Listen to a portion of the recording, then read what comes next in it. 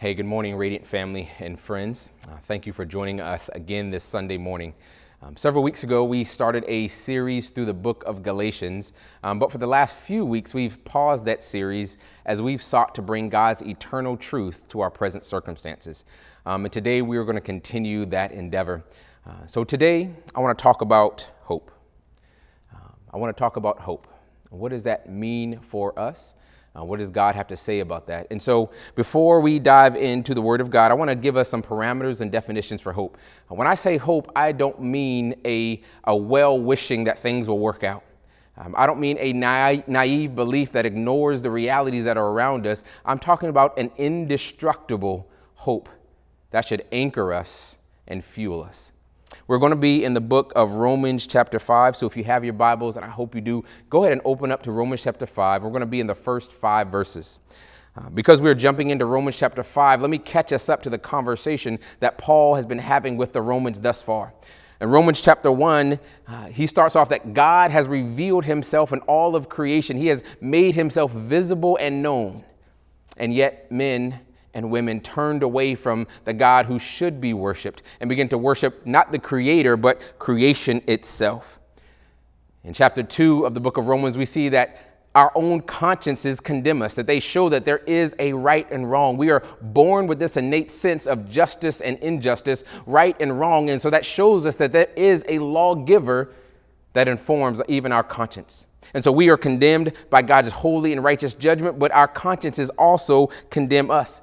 And chapter 3 says that everyone is guilty before God. No, there is not one who is perfect. There is not one who is righteous. And so everyone is caught in their sins. And yet we begin to send the glimmers of hope in chapter 3 that in faith in Jesus Christ alone, we can find not just a reprieve from punishment, but adoption into God's family through salvation.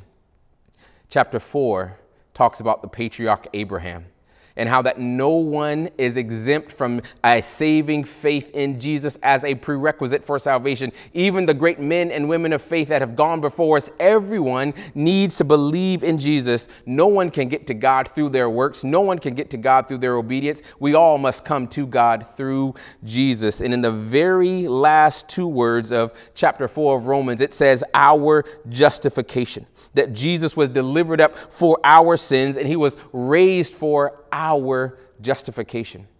And that's the conversation that we're picking up in Romans chapter 5. Those 2 words, our justification, form the thesis statement for the entire chapter 5. And I want to begin by looking at the first few verses here, because I want to unpack what does it mean by our justification? How does that give us a future hope? But how does that give us a present hope? Would you read together with me Romans chapter 5, verses 1 through 5? It says, "Therefore, since we have been declared righteous by faith, we have peace with God through our Lord Jesus Christ. We have also obtained access through him by faith into this grace which we stand. And we rejoice in the hope of the glory of God.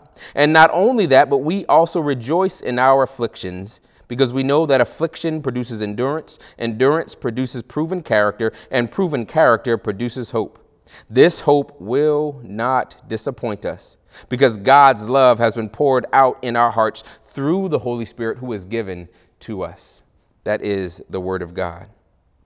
So before we get to hope, Paul is going to lay down some foundation for our hope. Why should we have hope even in this life and after this life? And he begins with the words that we have been declared righteous, that we have been declared by God to be righteous. And that's what it means to be justified. Our justification is God declaring us righteous. Now, that word declared righteous might throw us off, because when we watch sporting events, there may be someone who crosses the finish line of a race first. And because we see that, the announcer declares that person the winner. But here, we're not talking about a declaration through observation. We're talking about a declaration through crucifixion, that not because of our merit or achievement, but Jesus, his blood shed on the cross for us, is what makes us righteous. And so that God is able to look down on us and declare us righteous. Not only are we declared righteous, but we have peace with God. In verse 1, it says that we have been given peace through God because of what our Lord Jesus Christ has done. Now, being declared righteous also grants us this peace. Why do we need peace with God? Because the Bible makes it clear that we were enemies of God. Romans chapter 3 makes it plain that we turned away from all that was good and we chased after our own desires, and that should bring about a righteous and rightful judgment. And so we were at war and at odds with God, but because now through Jesus we have been declared righteous, we are now able to enjoy peace with God, our Creator. And that's good news. Matter of fact, that is the good news, that through Jesus Christ, we go from guilty to not guilty, but doesn't stop there. Being declared righteous, it's as if we never sinned. We go from just not guilty to sons and daughters, heirs of righteousness, heirs to the throne itself. And now we go from enemies of God to now being made right with God and having peace with him and enjoying that peace. Now, justification is part of the good news. It means that we can now enjoy what it means to be on God's side, but it also means something more than that. See, sometimes when we think about how we have been made right with God, we sometimes pit attributes of God against one another. We say, well, God's mercy has overcome God's justice, and that's not all the way true. It means that all of God's attributes are working together. A.W. Tozer puts it this way, that when God justifies a sinner, everything in God is on the sinner's side. When God justifies a sinner, everything in God is on the sinner's side. That means even justice looks down on us and says that we should live. It's not just his mercy conquering his justice. No, it satisfies God's justice. It satisfies God's anger, and it satisfies God's mercy. And so all of God is now on our side through Jesus Christ. And that's what it means to be justified. And from that, verses 2 through 4 says that there should be reasons to rejoice. This is the reason why we call it the good news, because it really is good to find ourselves going from enemies to friends of God.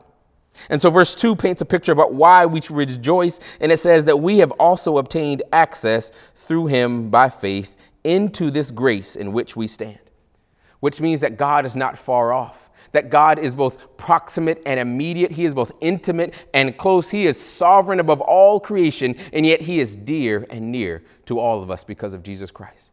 And Paul says, for this reason, we should rejoice. And we rejoice in the hope of the glory of God. And not only that, but we also rejoice in our afflictions.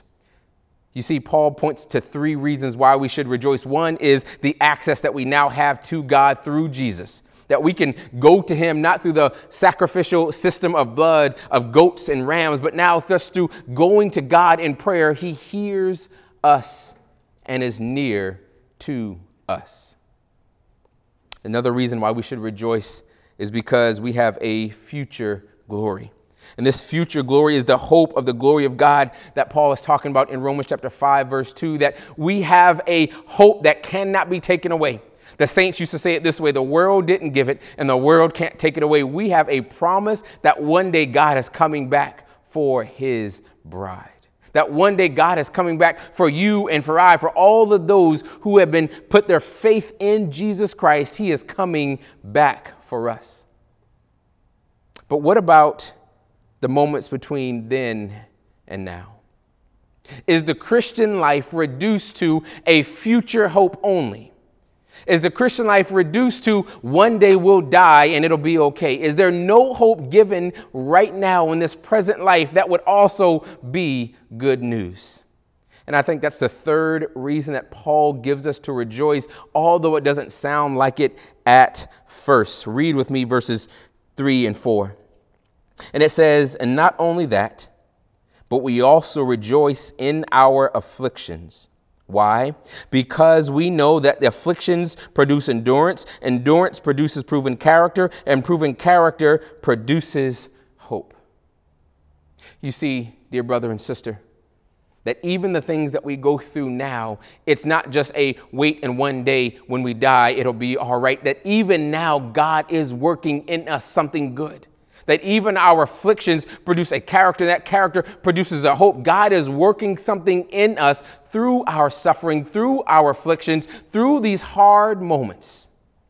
God is still working. C.H. Spurgeon says it like this, that hope itself is like a star, not to be seen in the sunshine of prosperity and only to be discovered in the night of adversity. You see, these afflictions that come through hard times, these afflictions that come through suffering, these afflictions that come through injustice and oppression, God is not absent in these moments. He is actually working in these moments to produce in us a hope. Not just for one day, but today. Not just any kind of hope, not just a hope that ignores reality, but an indestructible hope. Now, why do I call it an indestructible hope? 1 Peter chapter 1, verse 3 says, "Blessed be the God and Father of our Lord Jesus Christ. Because of his great mercy, he has given us a new birth into a living hope through the resurrection of Jesus Christ from the dead." You see, our hope is not just in a change of circumstances. Our hope is in Jesus, and he is alive. He is indestructible. They tried to destroy him before. They nailed him to the cross. They watched him slowly suffocate and die. And yet when the powers of evil thought that they had won by killing our Savior, what they were really doing is guaranteeing our victory through his shed blood on the cross. And so that is why we have an indestructible hope, because Jesus was in the grave for 3 days and walked out of the tomb like he was clocking back in from a break and went back to work pleading for us on behalf of the Father. And that is why we have an indestructible hope, church, because Jesus is that hope. He is that hope, and he is indestructible. He is alive now, pleading and interceding on our behalf.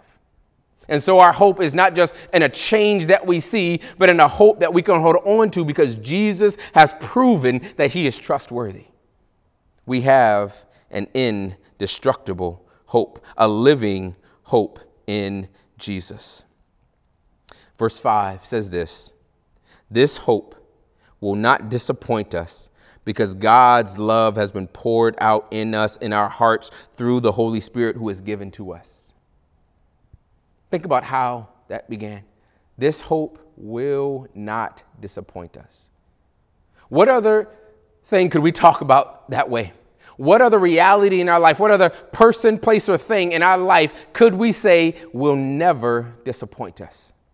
Even the institutions meant to protect us will disappoint us. Even the institutions meant to teach us and correct us will disappoint us. Even the people that love us and we love them will disappoint us. But this hope in the person and work of Jesus, the Word of God says clearly, will never disappoint us. It will never fail us. It can never be corrupted. It can never be diminished. It can never be taken away. It is indestructible, and it can be relied on. That is the hope that we have. There's 2 practical applications for us having this hope in Jesus, and I want to walk through these, and hopefully it encourages you. Hebrews 6:19 says, we have this hope in Jesus. We have this hope as an anchor for the soul, firm and secure. It enters the inner sanctuary behind the curtain. The Word of God says this hope is an anchor for the soul. And church, I don't know about you, but I have needed an anchor for my soul these past few weeks. I have needed something to ground me and remind me of what is and what will be, despite what I see, what I think, and what I feel. I have needed an anchor. And hope has been that anchor. When I look at my own 2 sons, and my mind is tempted to worry about how they will be seen as they get older and bigger, and will they be okay, hope has been an anchor. When I'm being asked to step out of the car with no explanation given, and I have to choose between my dignity and my safety, hope is an anchor. When I have no good answers for the hard questions of the injustices of this world, to those who are looking for answers, hope is an anchor. When it feels like there is 1 step forward and 2 steps back, while brothers I love sit on the sidelines fact-checking the grief of an entire people, hope is an anchor. And so this hope isn't just a future, one day it will work out. No, it is a present hope that Jesus is working now. God is working now. My soul can find comfort now. And that's what it means for hope to be an anchor. But hope is more than an anchor. Hope is also a fuel. Hope is also a fuel. A man by the name of Gary Hagen wrote a book called Good News About Injustice. He was an attorney that worked for an organization that would travel around the world, and specifically during the genocides in Rwanda. And he saw unspeakable horrors. He saw things that would shake the faith and foundation of any man or woman. And yet he held fast to his faith in Jesus Christ, although he saw things that were without an explanation. And he says this about hope. He says this eternal hope in Jesus is not a reason to escape from the needs of our world. Rather, it offers the nourishment of spirit that has empowered Christians through the ages to serve those needs tirelessly unto death. You see, this hope isn't just a hunkering down and waiting it out. No, this hope is fuel to engage in brokenness, to engage in lostness, to propel Christians outside of these four walls and into the very world that's causing all the suffering and brokenness. Jesus put it this way in Matthew 11, verses 3 through 5. Some disciples were sent, and they didn't know if Jesus was really the promised Messiah. There had been people who came before Jesus who said that they were the Messiah, and they even did miraculous things, and they spoke with authority and wisdom, and yet these disciples wanted to know, is Jesus the real deal? Is he finally the Messiah that we've been waiting for? And so they came to visit him, and they asked him this question: are you the one who is to come, or should we expect someone else? Jesus replied to them, go and report to John what you hear and see. The blind receive their sight, the lame walk, those with leprosy are cleansed, the deaf hear, the dead are raised, and the poor are told the good news. Do you hear what Jesus just did? It says Jesus validated his earthly ministry by showing how suffering was being relieved, oppression was being addressed, and the gospel was being preached. Jesus said, if you want to know if I'm really the Messiah, look around and what do you see? Do you not see those who are bound and broken being released and freed? Do you not see those who are sick and infirm being healed? Do you not see the gospel going out to even the poor, those who were rejected by society? Go run, tell that.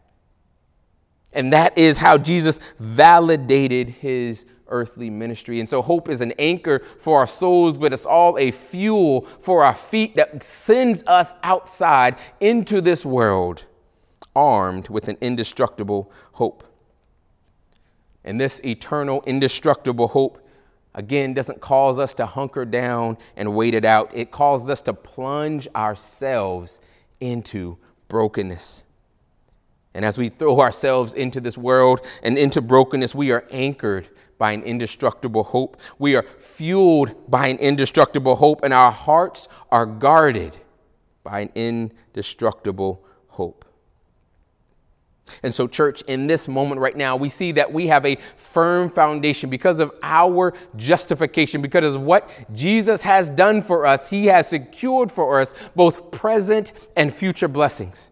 This future blessing that one day God will come back for his church, that one day God will come back with a flaming sword in his hands, and justice will be displayed and redemption will be completed.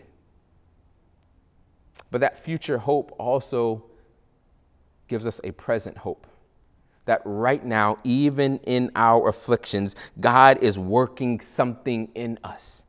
That God is working in us an endurance that will produce a character, and a character that will produce a hope that is now. A present and indestructible, incorruptible, eternal hope that is felt by those around us, even now. And like Jesus, we go and see those who are suffering relieved, those who are oppressed receive justice, those who need the gospel hear the good news. And how does Jesus do that? He does that through you and through I and through us gathered together as the church. You see, Jesus isn't done healing. He isn't done relieving oppression. He isn't done preaching the gospel. Now he uses his hands and his feet, the bride of Jesus Christ, the church. He uses you and I to continue the mission that he started.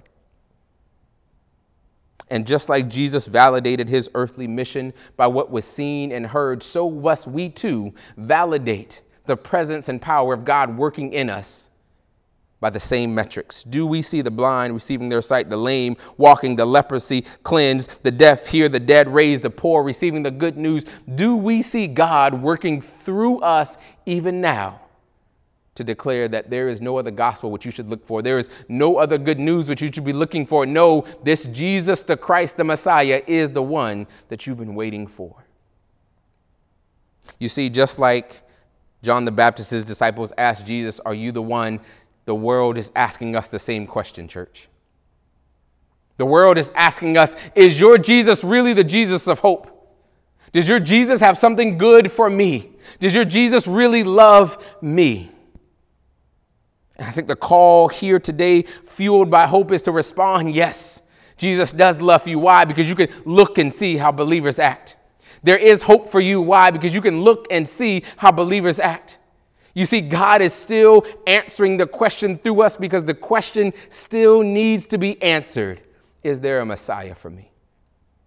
And so we don't hide behind our walls. We don't hide behind our theology. No, fueled by hope, we take it to those who are looking for it.